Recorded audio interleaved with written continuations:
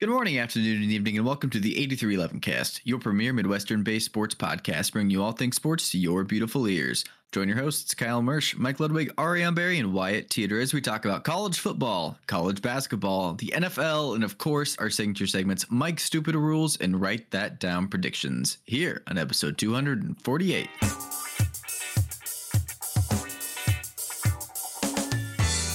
All right, let's do a 3-2-1. Abu Sama III broke 3 records this past week during the, in my opinion, best unprotected rivalry in college football, Farmageddon 2023. He ran for 276 yards, which was the most in a road game, 4th most in a game, and most ever by a freshman in Iowa State school history. That's 3 records he just broke. He was named Big 12 Offensive Player of the Week and Newcomer of the Week. That's 2 awards. And finally, he is the first player in school history to have a game with 3 rushing touchdowns of 50 yards or more. 3, 2, 1. Last off? Yeah, especially since they were all 60 yards or more, so. That's true, but he set the record at 50 with 60. Why didn't he set the record at 60 then? I mean, he could have, but I think the last one was 49. Oh, wow. He should get all of it. I have a bonus Iowa State fact as well, if you want it. Do it. Probably last week or the week before, I was just perusing some information, looking at Emmitt Smith's rushing numbers, because who doesn't just look at rushing yardage numbers when they're bored? And then I was curious, how many people have run for 2,000 yards in college? Because it's pretty rare in the NFL. 29 times over the NCAA history have college running backs run for 2,000 yards in a season or more. And Iowa State has 2 of those 29 times, which I thought was pretty cool. And yeah, Kyle said it right. That is Troy Davis. He is number 8 all time with 2,185 yards in 1996. And he's also number 26 with 2,010 yards in 1995. And I was looking at that, and those back-to-back years with 2,000 yards, I think that's the most rushing yardage over a 2-year span ever in college or the NFL. I looked into it a little bit. I couldn't find anybody that's done more. I mean, just the very few amounts of 2K seasons in rushing. It almost has to be. So I think, I'm not 100% sure, but about 99, that an Iowa State running back has the most yardage over a 2-year span in any NFL or NCAA 2 seasons. Interesting. And in the NFL, obviously, you have more games, too. So Yeah. that's way more yardage per game. I mean, the only reason I knew that had to be Troy Davis was because Abu Sama being, 4th most ever in a road game, they put up the stat where the 3 above him were Troy Davis. And I was like, well, it has to be Troy Davis then. Which is crazy, because I don't feel like I really hear a lot about Troy Davis. Like, he doesn't come up a lot when you talk about Iowa State football, and that surprises me, looking at all of his numbers. Well, because he was kind of an talks odd about, guy, because he did everybody this talks for about 2 Seneca years. Wallace. Yeah. Right? He had 1 year where he was barely used, 2 years where obviously he goes bananas and goes for over 2,000 yards, goes to the NFL, and then really doesn't do a lot there. These 2 years were basically just like almost a flash in the pan, and he never did as much other than that. So kind of an odd thing. That definitely is interesting, though. That's for sure. Yeah. So, And those are just some of the stats from an absolutely crazy game, Farmageddon matchup, where the Cyclones knocked off the Wildcats by a final score of 42-35. I mean, we can name as many stats as you want here, but I mean, none of them will fully encapsulate that game. The snow, I hardly ever knew where the ball was on the field because you couldn't tell. Like I knew the down and distance, but I could never figure out where they were on the field. Right. I was going to message you guys about that and be like, is it hard for anybody else to tell if we're on the 30, the 50, or the opponent's 30? Yeah. Like, it was tough to tell that all night long. And the only time I knew where we somewhat were on the field was, I was like, oh, it looks like all the players are standing about midfield on their sideline. So maybe this ball's at midfield. Or when I could see the goal line very clearly in I was like hoping the camera shot. They would maybe like dust out the midfield logo so I could at least have some grounding to know on the field. Mm-hmm. Yeah, it was an odd watching experience for sure. Just being like, well, I know that we have 6 yards, but are we on the 40? Are we on the 35? Are we on their 40? I don't really know at all. They Yeah, did it was at least mark off the X's that are on the 40-yard line where the yes, ball's for placed, kickoffs. which helped. But it tripped up a lot of TV guys too. They stopped showing it, but they were trying to say like they were on the K-State 45 or they on the Iowa State 30, right? And they got it wrong half the time. It was just like you said, a very interesting watching experience. You know, there's no first down line, there's no line of scrimmage except for that one time where the TV announcer tried to draw it on the screen. Like, it was very interesting. Especially with us in white uniforms too. Mm-hmm. That was great. But what I was gonna say, I guess, is there. To Mike's point, there weren't many stats to encapsulate the game. But one of the craziest stats was Iowa State ended up only running what 4 or 5 offensive plays on the K-State side of the field, like the entire game. Which is crazy that we scored 42 points off of that. But they had more as we alluded touchdowns than to, they it did was plays in enemy territory. right. It was And 0 plays crazy in the red the zone. yardage that we gained because of that. All those plays. 0 plays in the red zone too. Like, I mean, if you just look at any of these stats, you'd assume we got killed. We had 2 turnovers to their 1. We had 10 first downs to their 32. Time of The possession. time of possession was 42 minutes to K-State, 18 minutes for us. Like, if you just look at those, you're like, yeah, we got killed. But Yeah. we didn't, because the big plays, it was just big play everywhere. It was incredible. Yeah, it's hard to even state how ridiculous all these big plays were. If you just received a kickoff and knelt it down, you get it up to the 25, right? So if you just ran one play and scored, that would be a 75-yard play. We had multiple touchdowns longer than that. We had 3 touchdowns that were longer than if you just knelt the ball down for a fair catch and just ran one play. There was a 71 yards, 77 yards, 79 yards, 60 yards, a little baby 33-yard touchdown, and then an 82-yard touchdown. Like, I've never seen anything like that.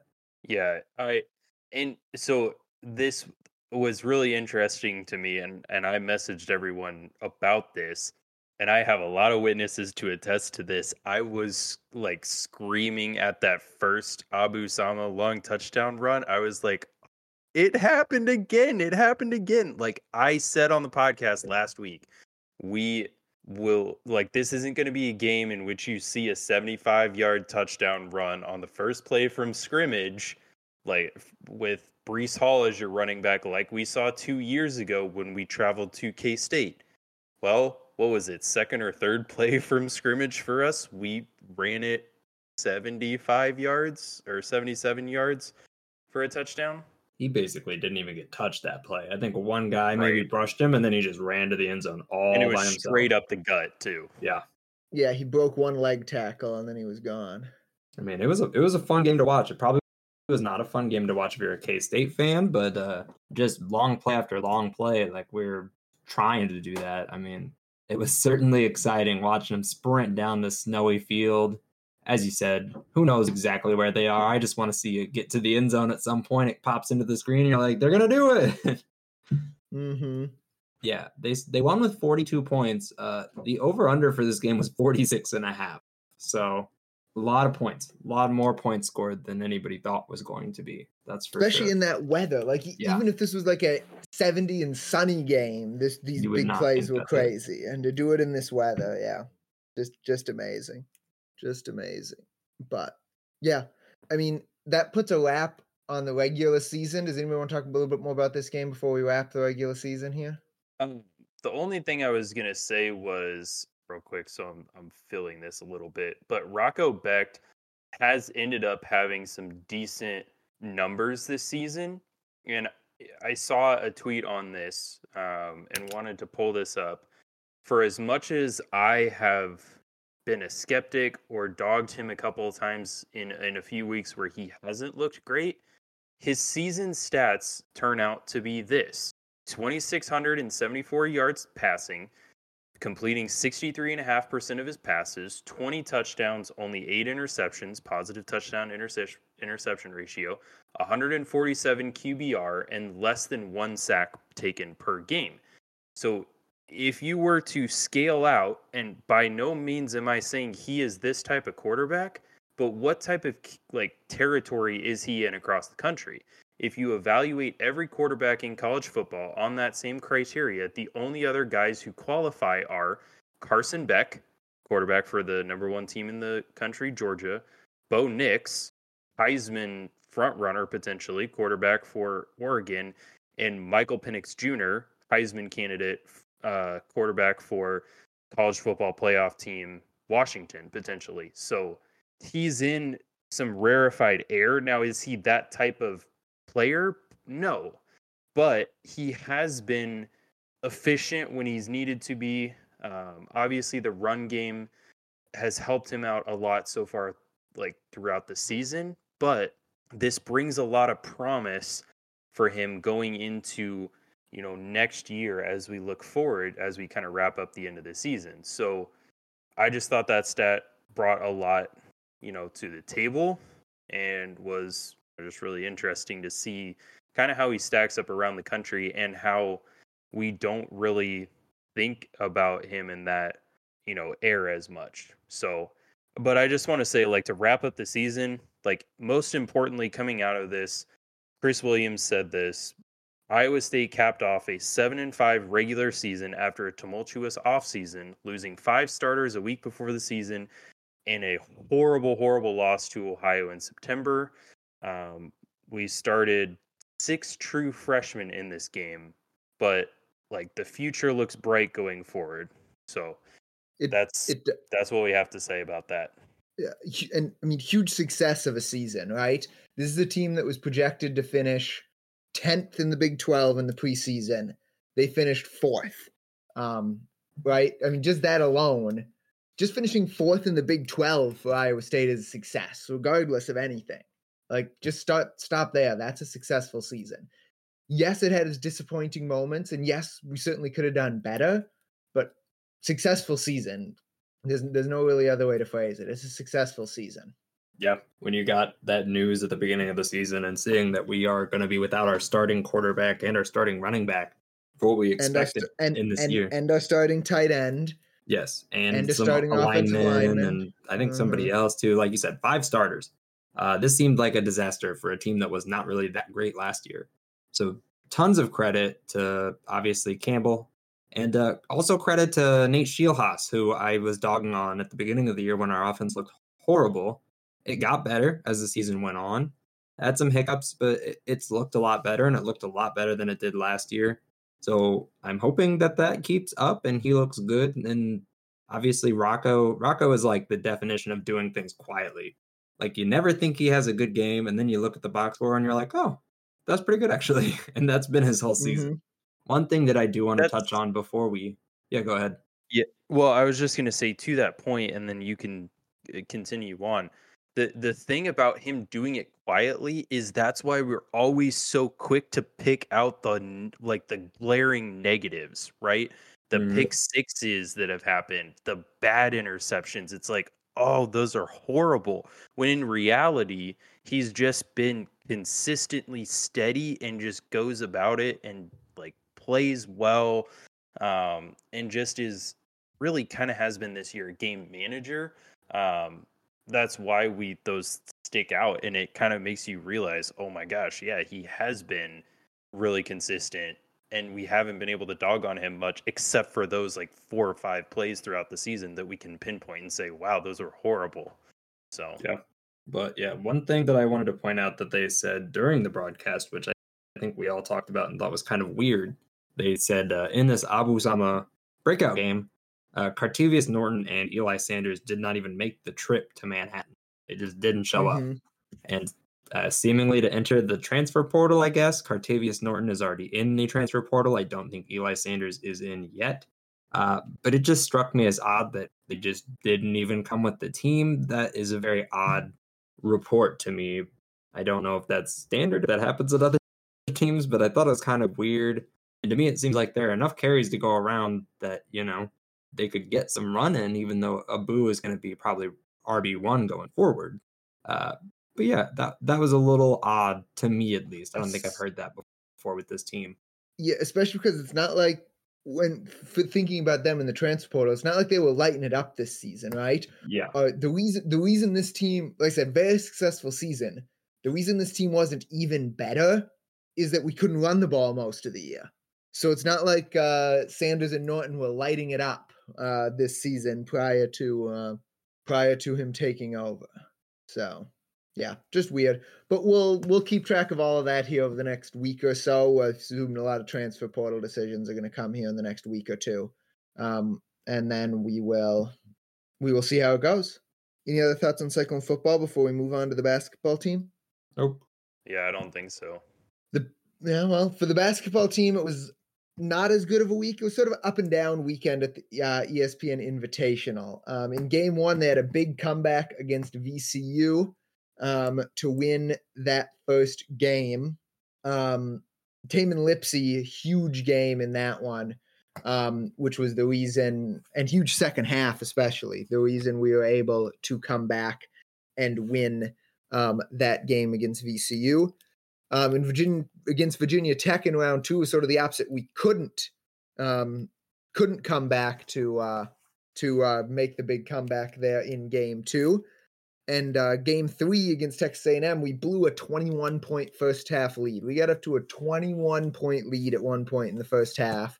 It was trimmed to 10 by halftime and ended up losing the game by, what was it, about 4 or 5. So just, yeah, up and down week. I'll let Kyle break down each of the games individually. I think he watched them a little bit closer than me.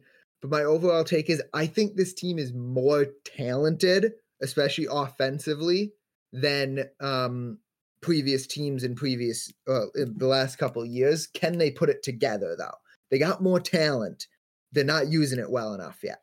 So, yeah, that was especially glaring against Texas A&M. But we'll get into a little bit more. So in the game against VCU, like Mike said, Iowa State really had to have some huge resolve in this game in order to come back and get into this game. Shots weren't falling from the outside for this team. They were not shooting the ball well, especially from three. Only 2 of 13 from the three-point line all night at 15%. They were not especially shooting the ball well from the free throw line either, 18 of 30. And that just ultimately hurt them. But they were able to come back and really make this a good game, in large part due to the fact that they forced a lot of turnovers and had a positive turnover ratio in this game. They only had 7 turnovers while forcing VCU into 16. And they had 42 points in the paint. This team, that stat right there, is a opposite stat from teams that we have seen in the past. We have never really been a points in the paint team.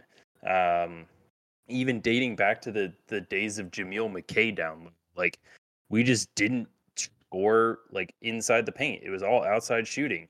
And it kind of has been like, that's been the MO of Iowa State programs recently. But when the shots weren't falling, they were at least getting to the line, creating fouls, getting to the free throw line, and making at least a few free throws that got them back in the game.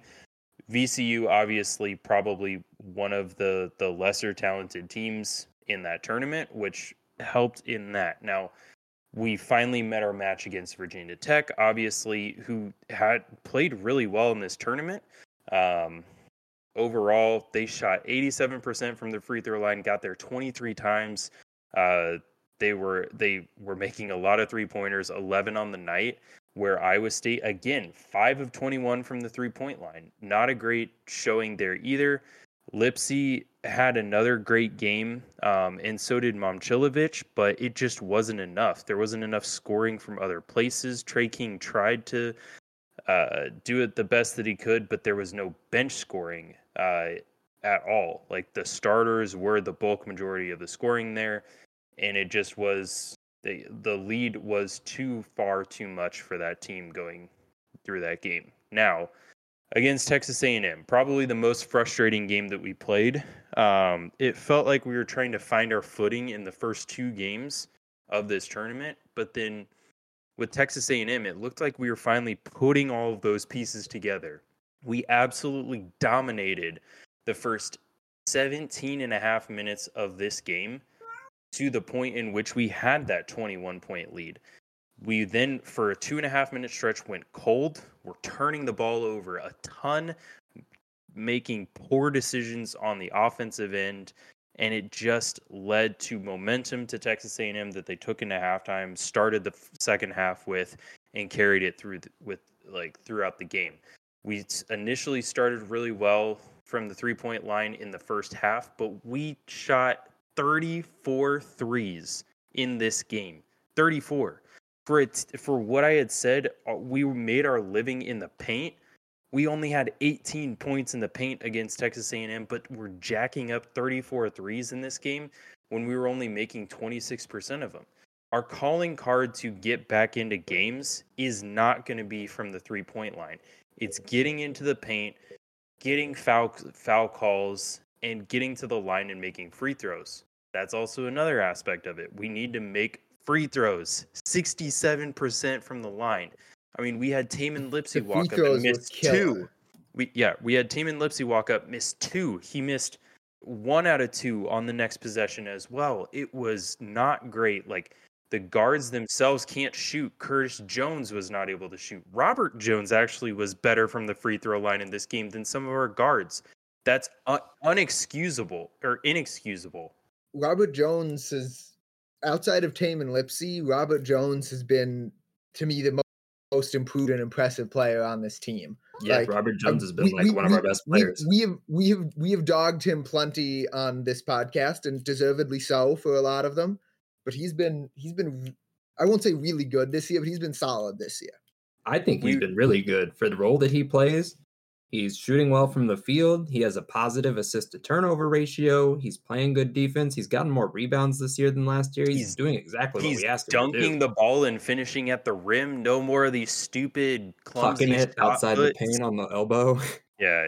So he has actually been a bright spot. But one of the problems that I actually saw summed up really well, I forget who said this, but credit to them. It doesn't matter.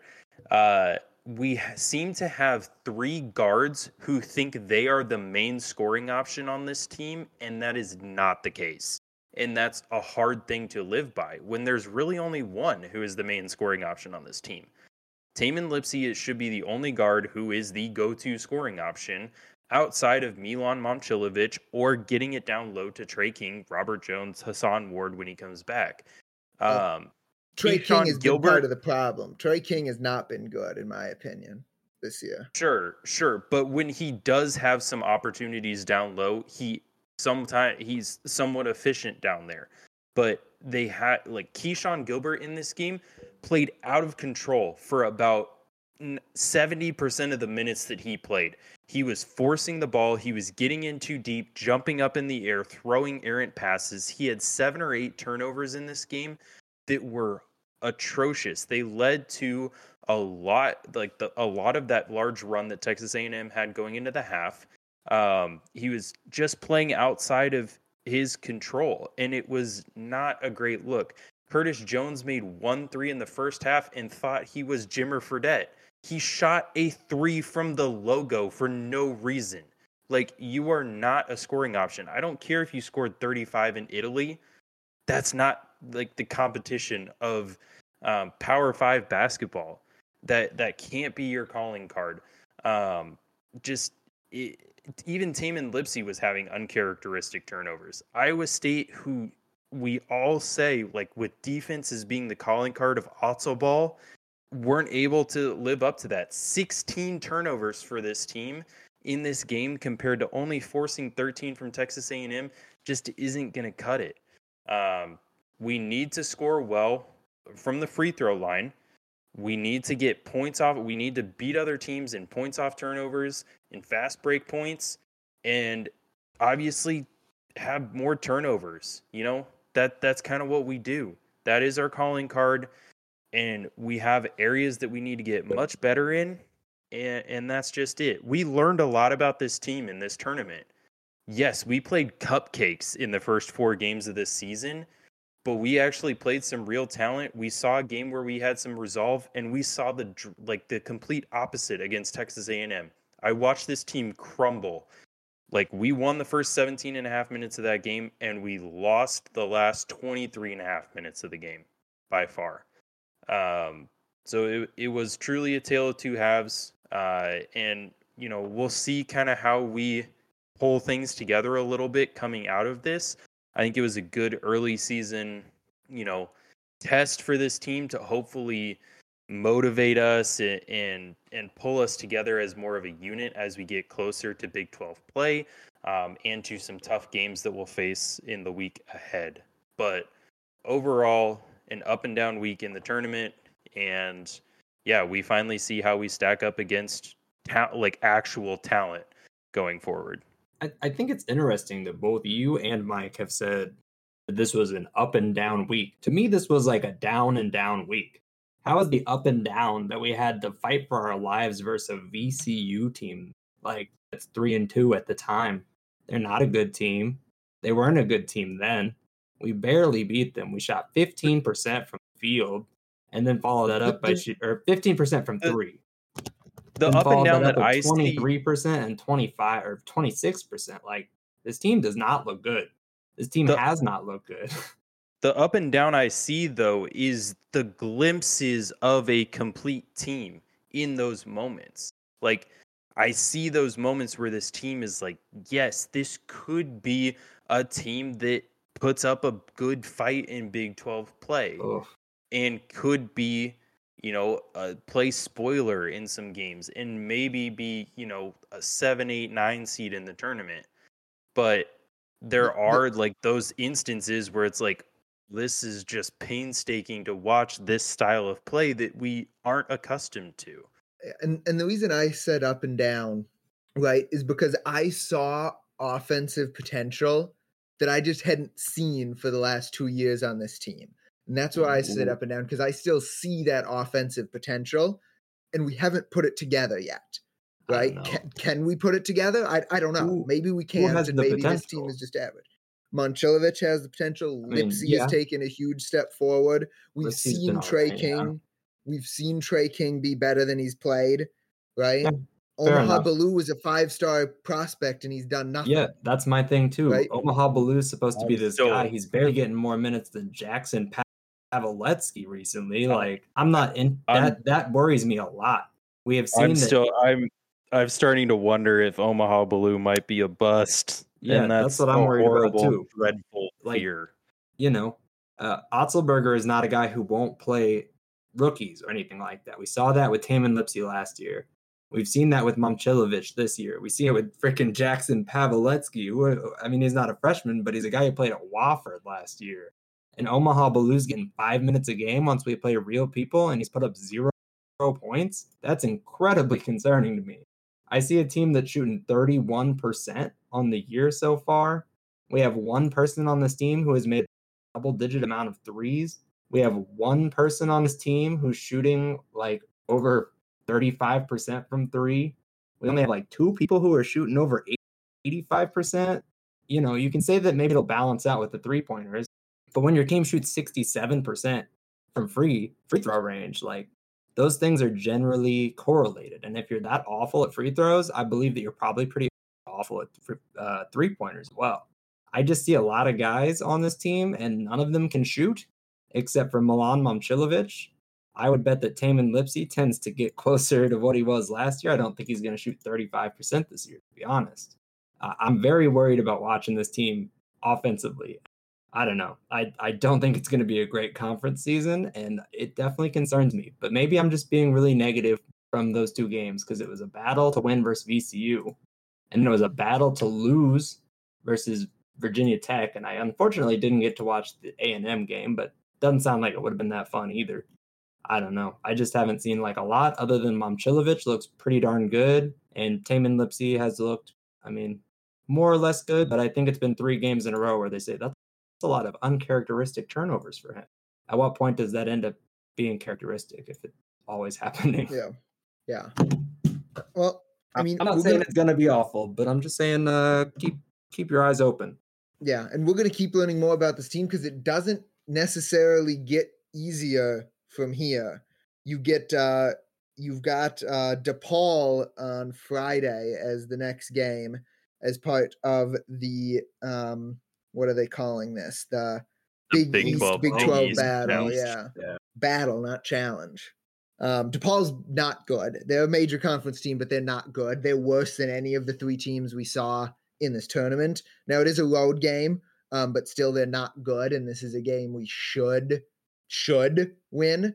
I'm not saying we will, but we should win it. And then the Cyhawk is the game after that. So the Cupcakes don't come again for another couple weeks. So you've got to win some you got to beat some major conference teams here if you want to keep moving forward. Could be a 5-4 team going into Cupcakes, and I mean, I hate to say it, but it's the reality of it. So Yeah. Any other thoughts on the men's basketball team here? Keyshawn Gilbert, play slower, please. Yeah, Like, I most get it, of you're fast, but don't, like, you can't have 7 or 8 turnovers in a game. most of Gilbert's benefit has been launching himself into people and getting free throws because he is really, really good at getting free throws. And he's the only one on our If team who can make them, so that's fine. if anyone has seen, like, if anyone has not seen Sean Gilbert play, he reminds me of Isaiah Pacheco in the NFL for every single run that he has. Like, that is how he dribbles the basketball down the lane and tries to get to the basket. He uses his body basically as a torpedo. So yeah, it worked a couple of times against Cupcakes, but it doesn't work once you get into big boy ball. So And I just really don't want to see Curtis Jones jacketing more threes. He's really bad. 9 of 42 is especially pretty bad. not from the logo. Yeah. You're not Jimmer Fredette, please. Ideally nowhere, but standing still in a corner when it gets passed to you. And we'll start from there. Yeah. And you mentioned Isaiah Pacheco. You want to fill us in on what he and the rest of the NFL did here over the last couple weeks? Yeah, so at least in this week in the NFL, week 13, it was a very normal week. The rundown is the Bills lose in overtime, the Chiefs beat the Raiders, the Cowboys and Dolphins beat up on bad teams, the Lions lose on Thanksgiving, and the Chargers keep finding new ways to lose. Like, it's just a normal week in the NFL for week 13. Fun fact, the Cowboys are in the playoff race, but still have yet to beat a team with a winning record. So we'll see how that bodes for them going forward throughout the season, as they do have a tough schedule to end their season. So for everybody talking about how the Cowboys are having such a great year, at least keep that perspective in mind. They haven't beaten a lot of great teams so far. The playoff picture rundown, since we haven't kept people up to date recently. In the AFC, the Baltimore Ravens own the number 1 overall seed so far. They have yet to have their bye, so they are 9-3 on the season, while the Chiefs, Jags, and Dolphins all are in that order, sitting at 8-3. All have had their bye. The Chiefs have beat the Jags and the Dolphins, so they own the head-to-head tie break with those, and it's why they are the 2 seed. The Steelers, after firing Matt Canada, go over 400 yards offensively for the first time since Matt Canada has been the offensive coordinator for the Pittsburgh Steelers. They beat the Cincinnati Bengals this past weekend, and then the Cleveland Browns and the Indianapolis Colts are currently in the playoff picture. In the hunt, CJ Stroud and the Texans, in their retooled year, they were bad for a bunch of years. They've drafted, it seems like, really, really well. CJ Stroud, Tank Dell, and Noah Brown headline that team. They're playing really well under DeMeco Ryans in his first year, I believe, as head coach in Houston. The Denver Broncos, who were making a mockery of to start the season when they lost 70-20 to the Dolphins, have now turned things around, and yes, they are in the playoff picture ahead of the Buffalo Bills and Josh Allen. As right now the Bills are 6-6 so far in the season, so not a great time if you're a Bills fan, as they have not played very well so far this season and find interesting ways to lose. A little bit of lack of trust I see in their quarterback and in their situations, as I thought they should have gone for a chance to win on a field goal in regulation with 20 seconds left, but they chose not to against the Philadelphia Eagles this past weekend. Just a lot of interesting things happening up in Buffalo right now. Over on the NFC side of things, the Philadelphia Eagles are the first team to start 10-1 since the Buffalo Bills back in the 90s after losing in the Super Bowl the year prior. They are playing really great football. They knocked off the Chiefs in Week 12 on Monday Night Football in what was a really good game. 2 rainy, cold, sloppy games in a row for the Philadelphia Eagles, and they've come out on top in both of those. Their kicker, Jake Elliott, hit a game-tying field goal to send it to overtime, 59 yards in the wet and the wind. A really impressive kick in that game.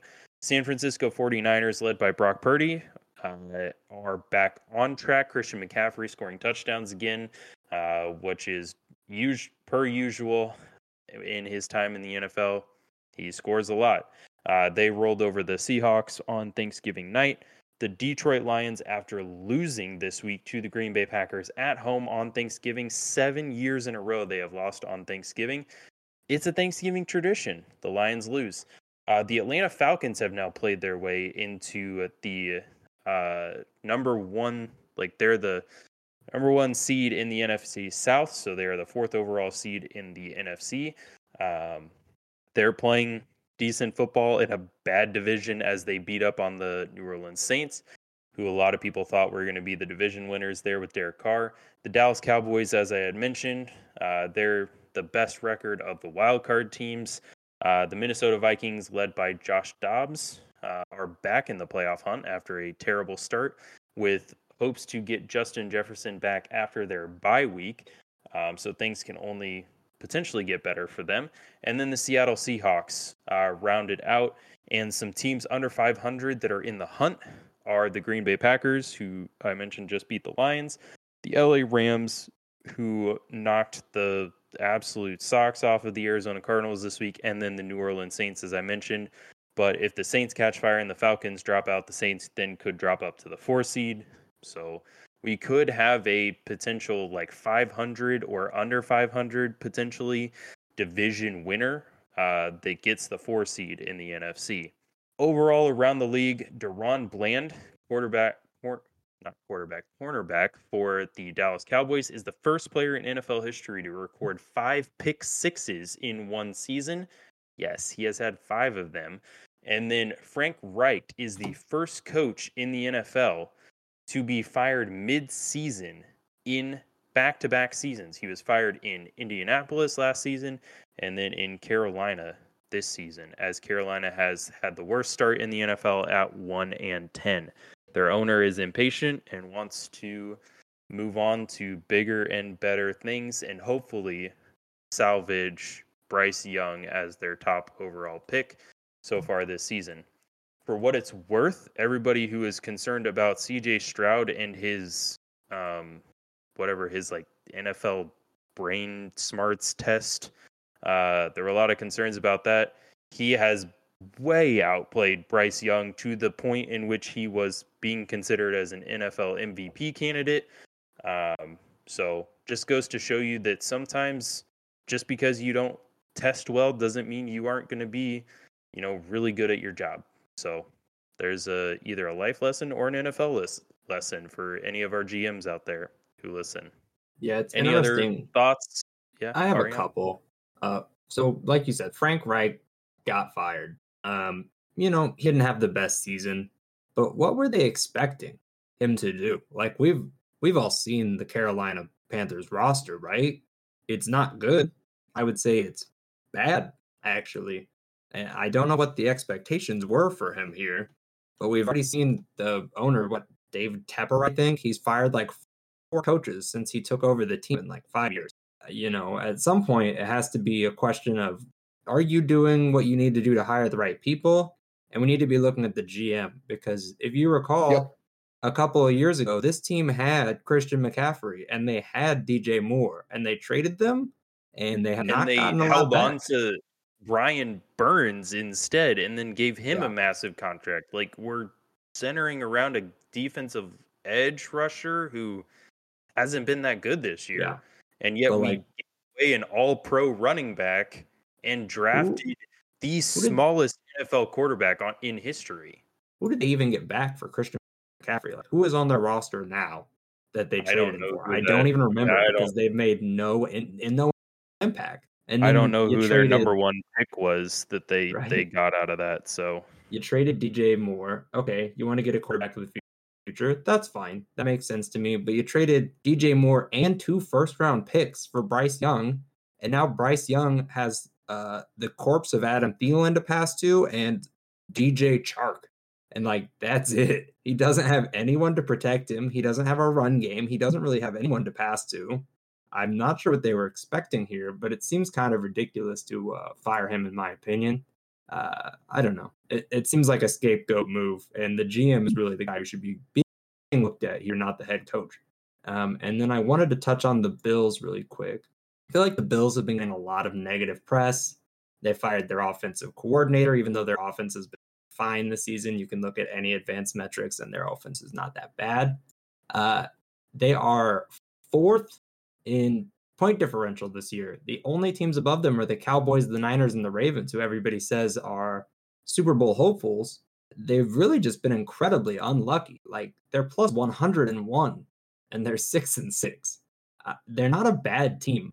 People will make them out to just be like such a massive failure. They just have had bad turnover luck, which that'll happen when you have Josh Allen. But I think things will shape out. We'll see if they can get it together this year. But I don't think that fans or GMs apparently should overreact in this instance. I don't think they're that much worse than they ever have been. Just things have swung the wrong way for them. So I agree with that for the Buffalo Bills. To go back to the Carolina Panthers and what they got for Christian McCaffrey. So they traded for McCaffrey. They got a 2023 second, a third, and a fourth round pick, and a 2024 fourth round pick. So with their second round pick, because I am not going to dig into the stats of an edge rusher or a guard to see how well they've performed so far this season. Their second round pick from the San Francisco 49ers was Jonathan Mingo, a wide receiver from Ole Miss. And so far, that wide receiver this season, 28 receptions for 286 yards and no touchdowns. Yeah. Not great. It That's looks not like great. early on, the 49ers won that trade. Who is their edge rusher they drafted? They drafted... Well, they made a trade with Pittsburgh then with that third round pick. It looks like they swapped those picks and they got DJ Johnson, an edge rusher from Oregon. DJ Johnson. Where are you at, my friend? American football player stats. He He's has a linebacker. 14 tackles, 1 tackle for loss, 1 pass defense, and that is Not great. Yeah, so those are my main issues with the Panthers, right? It's not the coaching. The coaching could be better. The coaching could always be better on a bad team, right? It's easy to blame the coach when he sucked, and when you're good, blame the players. That's how it goes. But I definitely think the main issue is how this roster is constructed total. Like, nobody could even tell you, like, the top 3 best players on this team. I guess it's Brian Burns. I hope it's Brian Burns, how much they've paid him. And then what? Your running backs Adam are Thielen. Chuba Hubbard and Miles Sanders. And then Adam Thielen has been like your best player so far Yeah. this season. Yeah, it's a mess over there, and I don't know who they're gonna draft to make it better because they don't have a first round. Yeah, so good for luck, what good it, luck to them. the Carolina Panthers GM is Scott Fitterer, and he's in his 3rd season. So yeah, he has Yeah, been so basically all the years it's in been bad. charge of all of this. And for someone in their 3rd season compared to a coach in their 1st season, I don't know why we're not getting rid of the general manager unless he's buddies with Dave Tapper, you know. Yeah, that is the Not a great look. shortest, right? The shortest span for a head coach before he's been fired is 11 games. Yeah. Nathaniel Hackett got more time than that. Urban Meyer got more time than that. Like, come on now. That's crazy. That's all my thoughts. I don't know if you have anything, Yeah, Mike, or that's- you're good. No, I don't have anything else. You guys covered it pretty thoroughly. Yeah. That's it. I mean, The Minnesota Vikings are somewhat fun again to watch, although we are They have recording not during been the fun Monday night tonight, football game, and they have but not been fun. if they were The playing Chief- anybody but the Bears, they'd be down 3 touchdowns. The Chiefs, like going around, at least the teams that we follow, the Chiefs have been down a couple, like the past couple of weeks, and 3 games in a row. They didn't score in the second half, which is very uncharacteristic of them. They seem to right that ship a little bit against the Raiders, although midway through the second quarter, I was about to message everyone and be like, man, this team is getting real hard to watch when you're down 14-0 to the Raiders. But they thankfully turned that around and beat the Raiders as they're accustomed to doing. So, yeah, there you have it. This they need new wide receivers is what we haven't talked about since we've been away from talking about the NFL. But the wide receiver situation is real bad there. And then other thing, you mentioned it briefly. This is probably one of the most wide open MVP races I have seen. I don't know who it's going to be. I honestly am not sure. It's probably going to be Jalen Hurts, right? I would think. He hasn't been that great. Josh Dobbs, anybody? You know, if Josh Dobbs wins out, I say give it to him. I mean, nobody. If you've watched him play tonight, he might not be the starting quarterback after the bye. Nobody wants to talk about it clearly, but I mean, Brock Purdy still has a clear, candidacy to be an MVP so far this season. It feels like we're missing out on the opportunity, right? In this weird, wide open year where no one's really been that much better than anybody else. Not quarterback, right? Let's go non-quarterback.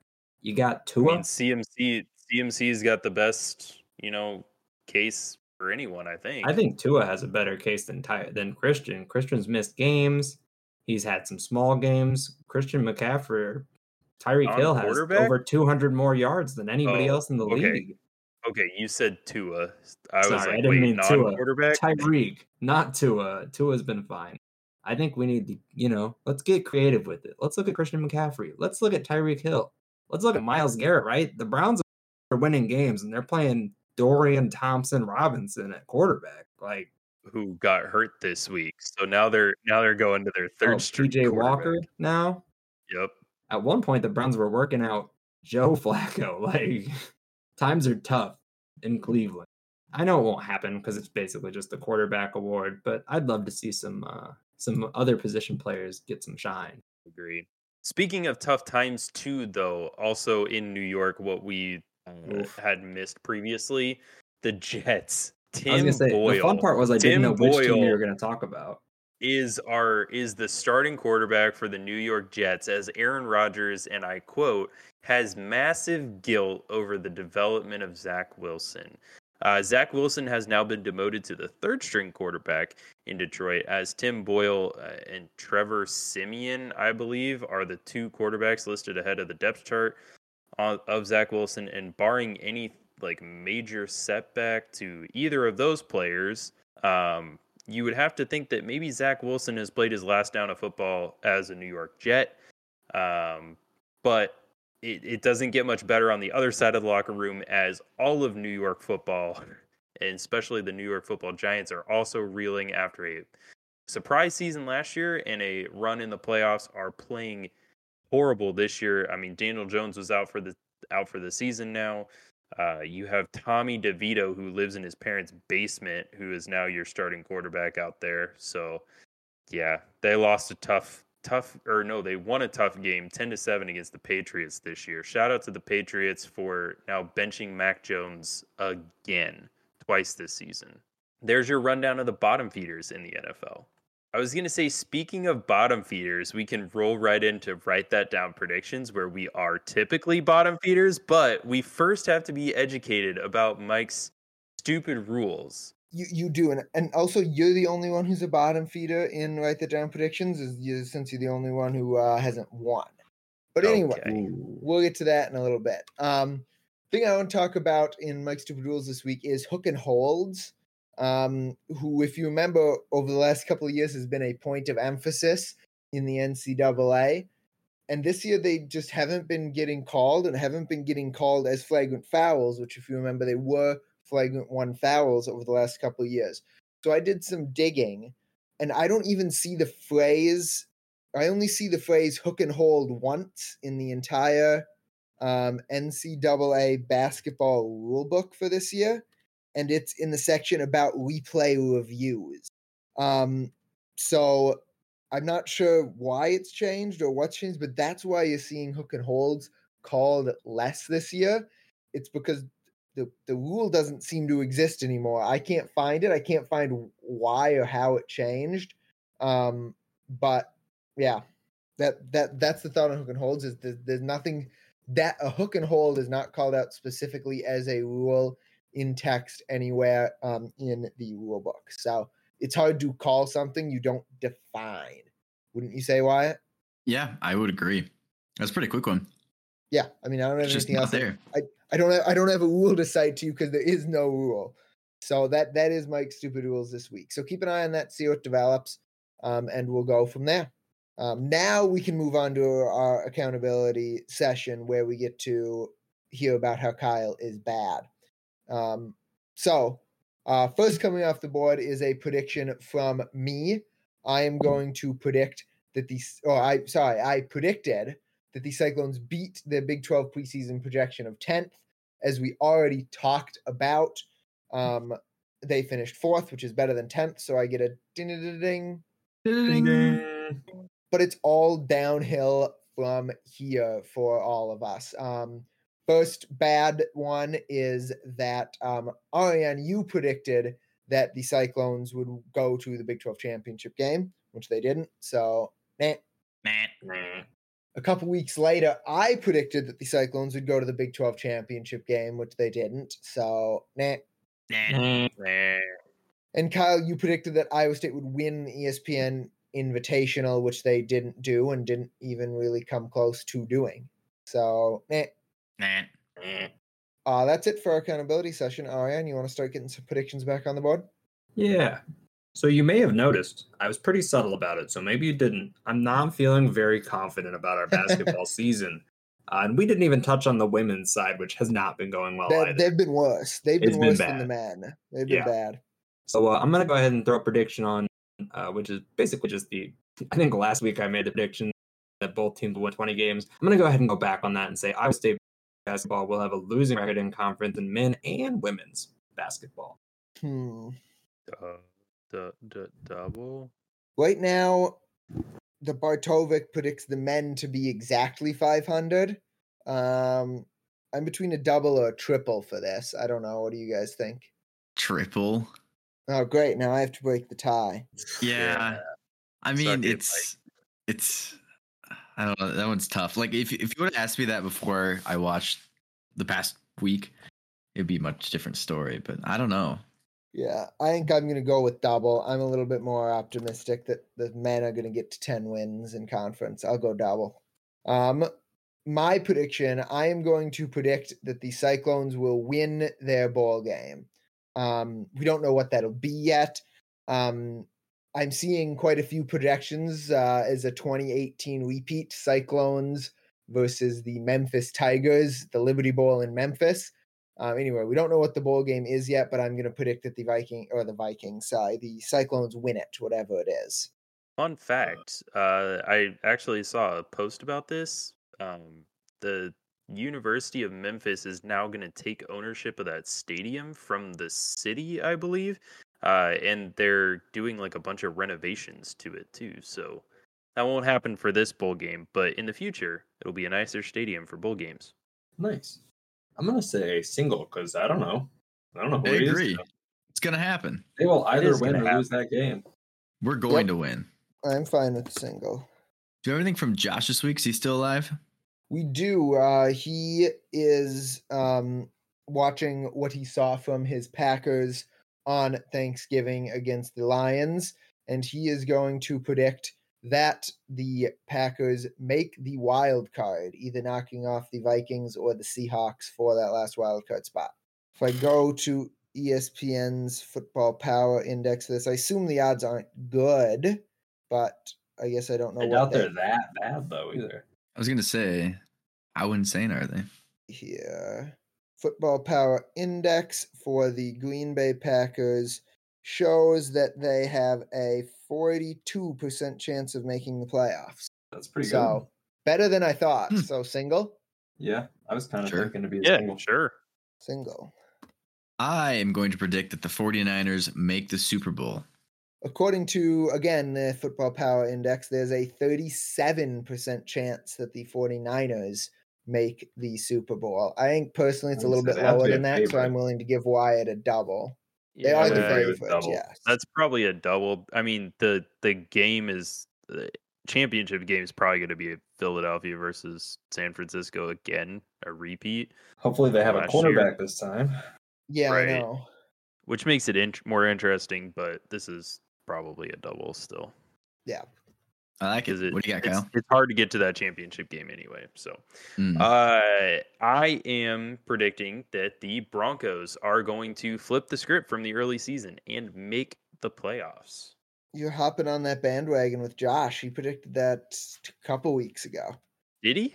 Yeah, he did. You Oh, can. I forgot It's about allowed to predict something somebody else predicted. That's allowed. They have Yeah, looked good for the past couple of weeks. I'm hopping on the bandwagon. Just let it ride. That's Let fine. Russ cook. As you said, I suck at predictions, so I'm just trying to get some ones that'll, help me get closer to a win this season. No. So according to FPI, there's a 30% chance that the Broncos make the Ooh. playoffs just because the Wow. AFC is so competitive. That's higher than I thought it would be. I agree. I'm thinking double for this, or are we thinking triple? I don't think it's triple territory. It's darn near close, though. I'll still go double, but that's a tough one. Double it is. I say triple. Doesn't matter. So I just said It doesn't matter. Just have to be different. Yeah. That was a low-scoring rendition of Write That Down predictions with a double, 2 singles, and 2 more doubles, which concludes Write That Down predictions, which means we're at the end of the episode. Thank you so much for dropping by this week's episode of the 8311 Cast, episode 248. From now until next week's episode, be sure to check in with our socials at 8311 Cast wherever you find us. Signing off for the 8311 Cast, we have your hosts, Kyle Mersch. Mike Ludwig. Ariane Berry. and Wyatt Teeter. We'll talk to y'all again next week. Go Cyclones! Go Cyclones. Go Cyclones. Go Cyclones.